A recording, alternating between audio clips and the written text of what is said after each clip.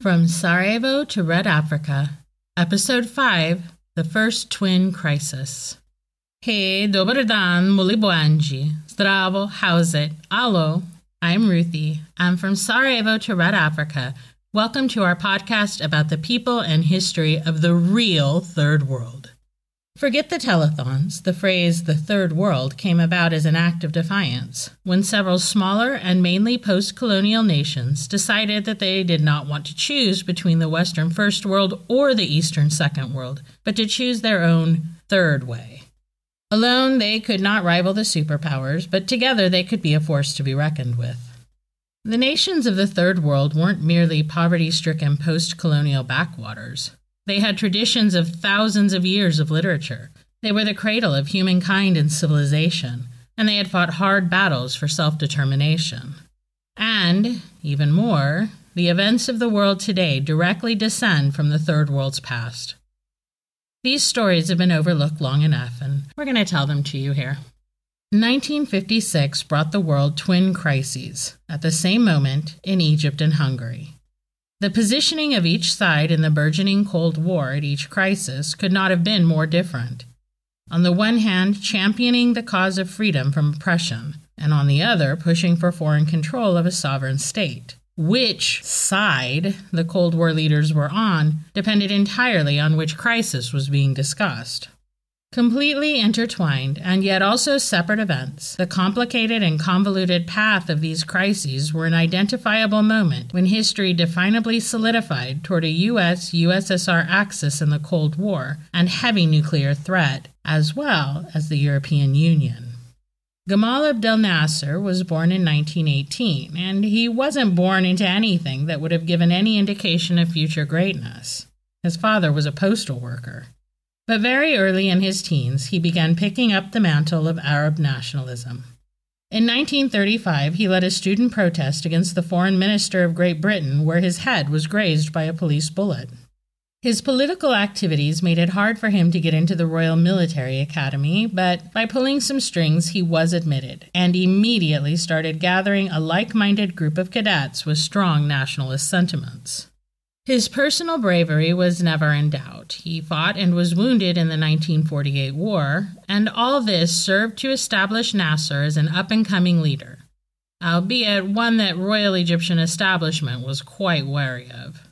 Now, here I need to stop a moment and say that we could host tens of hours of podcasts on the subject of Gamal Abdel Nasser himself, and even more merely on Egyptian history in only the 20th century. But since our purpose today is to discuss half of the twin crises of 1956, we're going to be much abbreviated in our discussion of Nasser, and we'll hopefully be able to return to him with a more in-depth personal look in later podcasts. There's only so much we can cover in a 15 to 20-minute podcast, and I do hope that you will use this as a jumping-off point for learning more about Nasser, Egyptian history, and the Suez Crisis. In a nutshell, on July 22, 1952, Nasser's Free Officers Movement began the Egyptian Revolution, which toppled King Farouk. At first, Farouk merely abdicated in favor of his son, but on June 18, 1953, the monarchy was entirely abolished. But the abolishment of the monarchy was a small thing compared to what Nasser managed in March of 1953 when he led the delegation which negotiated the withdrawal of the British from the Suez. The Middle East in the 1950s had the tension of history and current events all converging at once. There was the ongoing episodic fighting with Israel, the fallout of 1948, and Egypt's open support for the FLN fighting against France in Algeria. The Egyptian public openly hated the British, who had come in 1882, and although independence was declared in 1922, extensive British influence remained, not the least of which was Britain's 44% share of the Suez stock, which they bought from a financially strapped Egypt in 1875. In February 1955, two events, although unrelated, were conflated by the Egyptian government as well as Nasser. First, the Baghdad Pact, modeled on NATO, was signed by Iran, Iraq, Pakistan, Turkey, and the UK.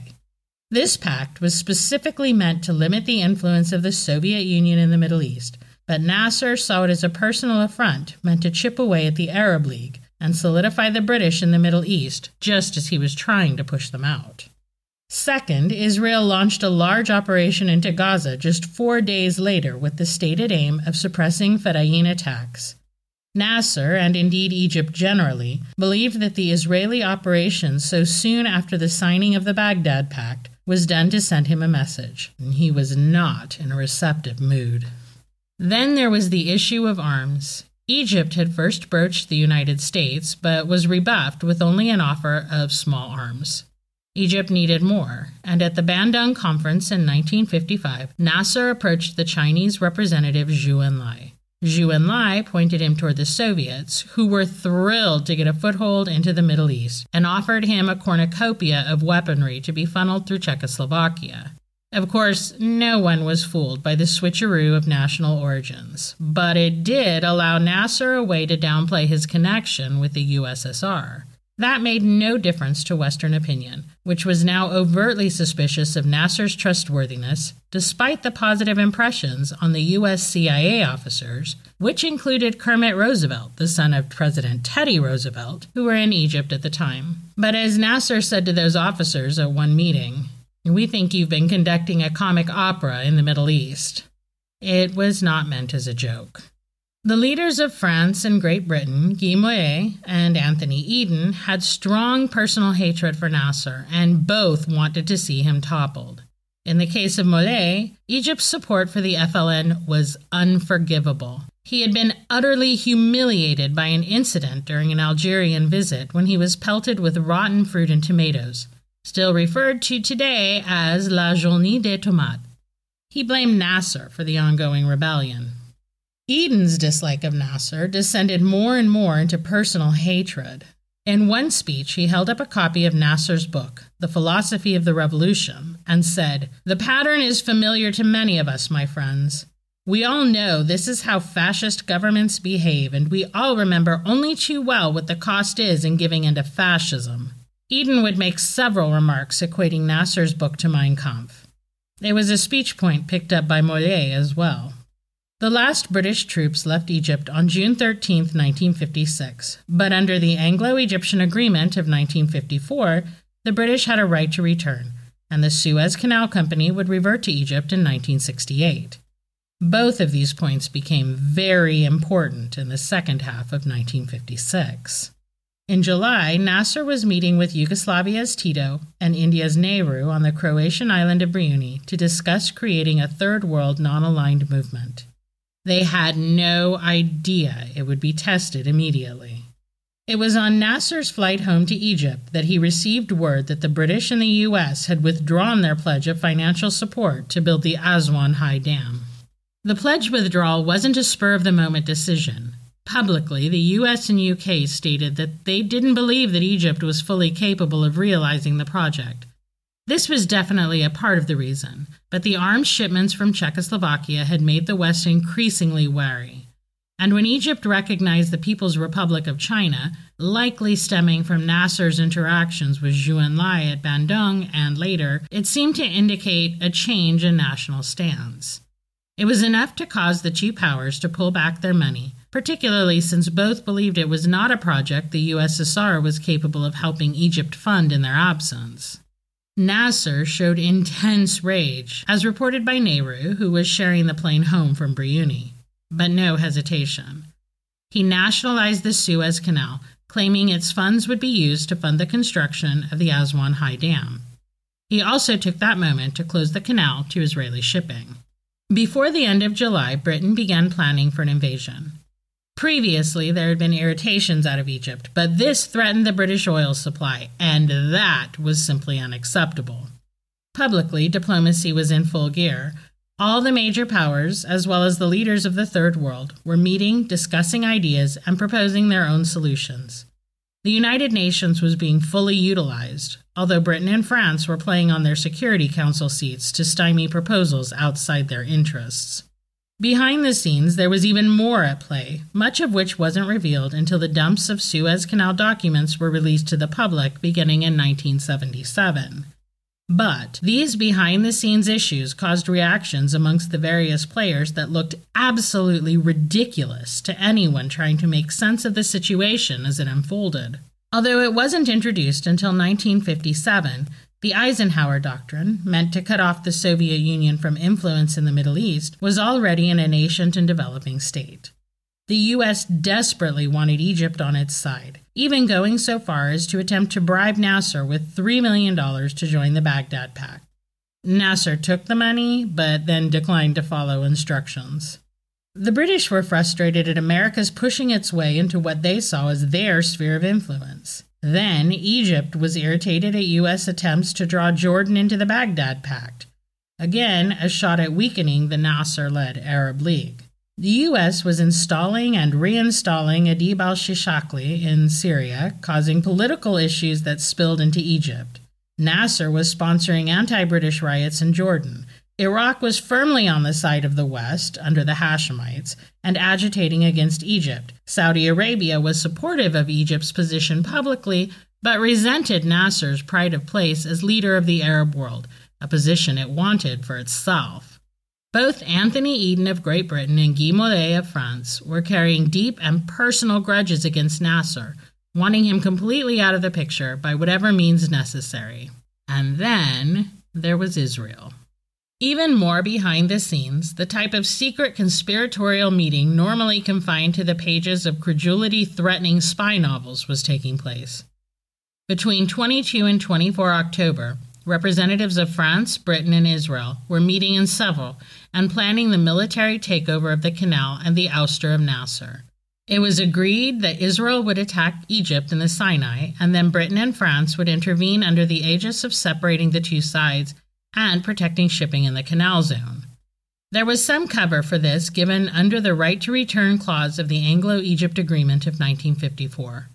It all seemed very cut and dried, easy even. But Israel, in the interests of self-protection, demanded a signed copy of the agreement reached at the secret Seville meeting. So there were records. And despite the secret and secure protocols, word of the meeting leaked. So it was that when Israel commenced Operation Kadesh on October 29th, Nasser was informed that Britain and France would be a part of the plan as well. Nasser could not believe that information. "Look here," he said, "Israel and France can do it, but the British cannot cooperate with the Israelis. They have dignity and they will hesitate 100 times to cooperate with the Israelis." Yugoslavia stepped forward at the UN to point out that the Security Council was hamstrung on 30 October, proposing that the emergency special session of the General Assembly be convened for the first time. But it took time for members to arrive and debate. There was also the issue of another massive crisis occurring at the same time. The world found itself having to divide attention between the revolution in Hungary, testing the Soviet Union, and the developing war in the Suez Canal, testing the West. These twin crises were unfolding simultaneously, with repercussions still felt today throughout the world. On November 2nd, UN Resolution 997 called for immediate ceasefire and withdrawal of all the forces behind the armistice lines, an arms embargo, and the reopening of the canal. Ignoring the UN resolution, French and British paratroopers landed in the canal zone. Militarily, the Egyptians were losing badly, and reports about Nasser during this time have him often despairing. Despite that, and despite the fact that Voice of the Arabs radio had been cut off and the frequency hijacked for propaganda, Nasser appeared in public to give a rousing speech to the Egyptians of Cairo. "We shall fight, and we shall not surrender. We shall fight from village to village, from place to place." Earlier in October, when the British had withdrawn their pilots from the Suez Canal, Russians and Yugoslavs had come in to make up the slack. It's a scene brilliantly explained by Prince Philip in the first episode of Season 2 of The Crown. Side note, although Jeremy Northam plays a simply brilliant Anthony Eden, the depiction of the meeting between Eden and Nasser in this episode is not particularly how it all went down. In real life, Eden was far more patronizing and condescending.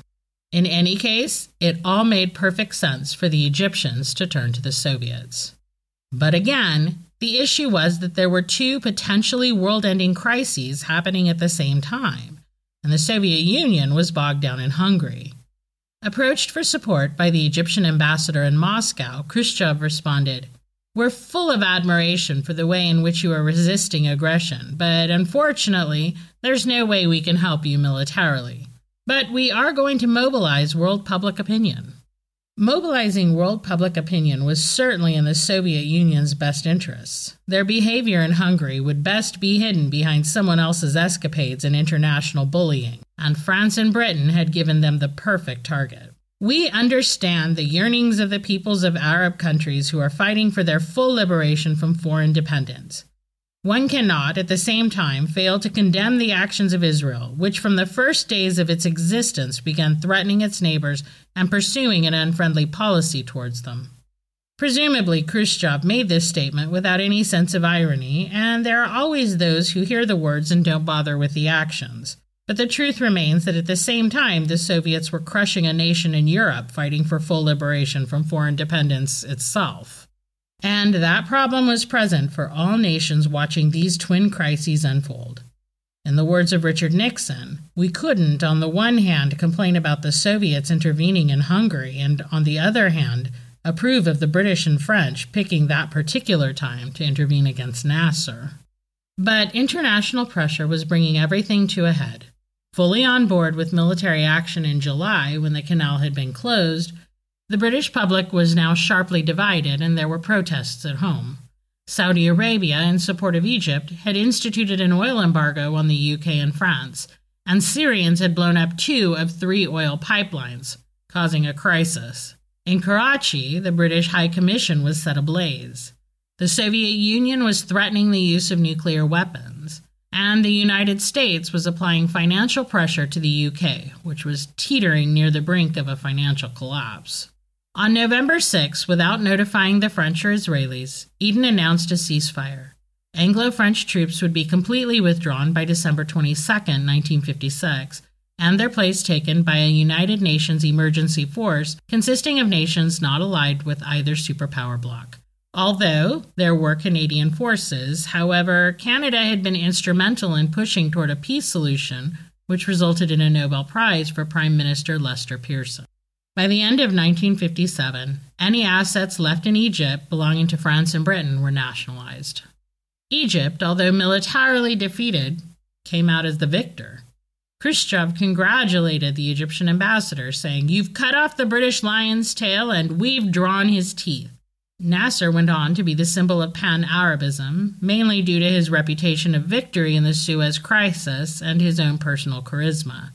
Although he would certainly have challenges over the next 15 years before his death in 1970, he remained as the go-to leader of the Arab world, and his funeral showcased intense mourning from both leadership.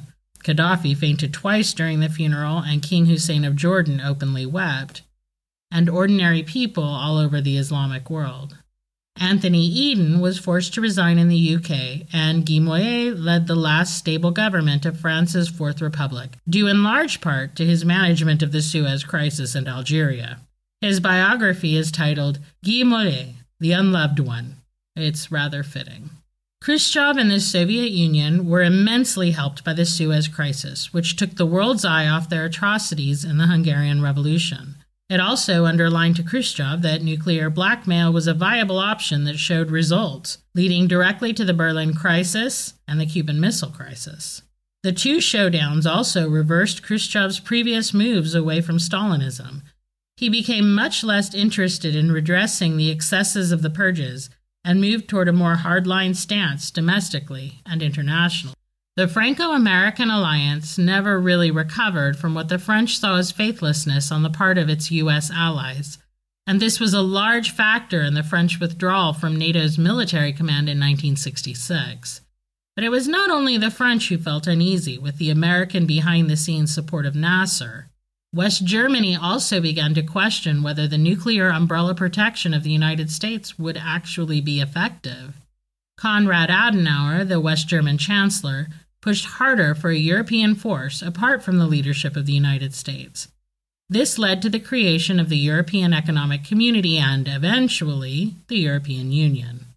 Working together tirelessly at the United Nations, the crisis also saw the rise of Yugoslavia and India, and the Third World Alliance that they were building as leaders and a force to be reckoned with. The ties between these three nations in particular would be lasting, even after the deaths of their respective leaders. In 1988, the son of Nasser fled arrest in Egypt for participation in a revolutionary terrorist group. Although Tito had been dead for 8 years and the Yugoslav state itself was charging towards collapse, Khalid Abdel Nasser sought refuge in Belgrade and was welcomed there. He remained for 2 years until returning to Egypt. And, as a seeming non sequitur, the Suez Crisis actually led to the adoption of a new Canadian flag, the one we're all familiar with now with the red maple leaf. Nasser strenuously objected to the flag used by the Canadian troops that were a part of the UNAF because it carried a British ensign. The familiar to us flag had already been in use in some situations since World War II, and Egyptian objections furthered the discussion in Canada about removing foreign symbols from their national flag. The United States had a far more complicated outcome from the Twin Crises. Although the nascent Eisenhower Doctrine did not work at all in Egypt, it became official in 1957, and it failed miserably. Middle Eastern leaders were far more concerned about home turf threats and the lasting scars of Western colonialism than the possibility of encroaching Soviet influence. As Nasser said, "The genius of you Americans is that you never make clear-cut stupid moves, only complicated stupid moves that make us wonder at the possibility there may be something we are missing." On the other hand, before the Suez Crisis, superpowers had been defined as the United States, Great Britain, and the Soviet Union. After Suez, there were only two. The United States and the Soviet Union stood on top together, alone, as the Cold War colored everything in its path, including the decolonization movement. We have not even scratched the surface of Egypt, Nasser, or the Suez Crisis in this episode, but I hope it at least gives a place to start. There's so much more detail, so much more nuance, and so much more to this incident that resulted in the final birth of the bipolar Cold War world, and no time left to discuss it at all, although we can hopefully talk more in future episodes. Next episode in the Third World, we'll take a look at the other half of the Twin Crises, the Hungarian Revolution. So for now, please read more, go back further, and for heaven's sake, make sure you can find these places on a map. Until next time, zdravo, salane buino oke, ciao, au revoir, vidimo se, poci.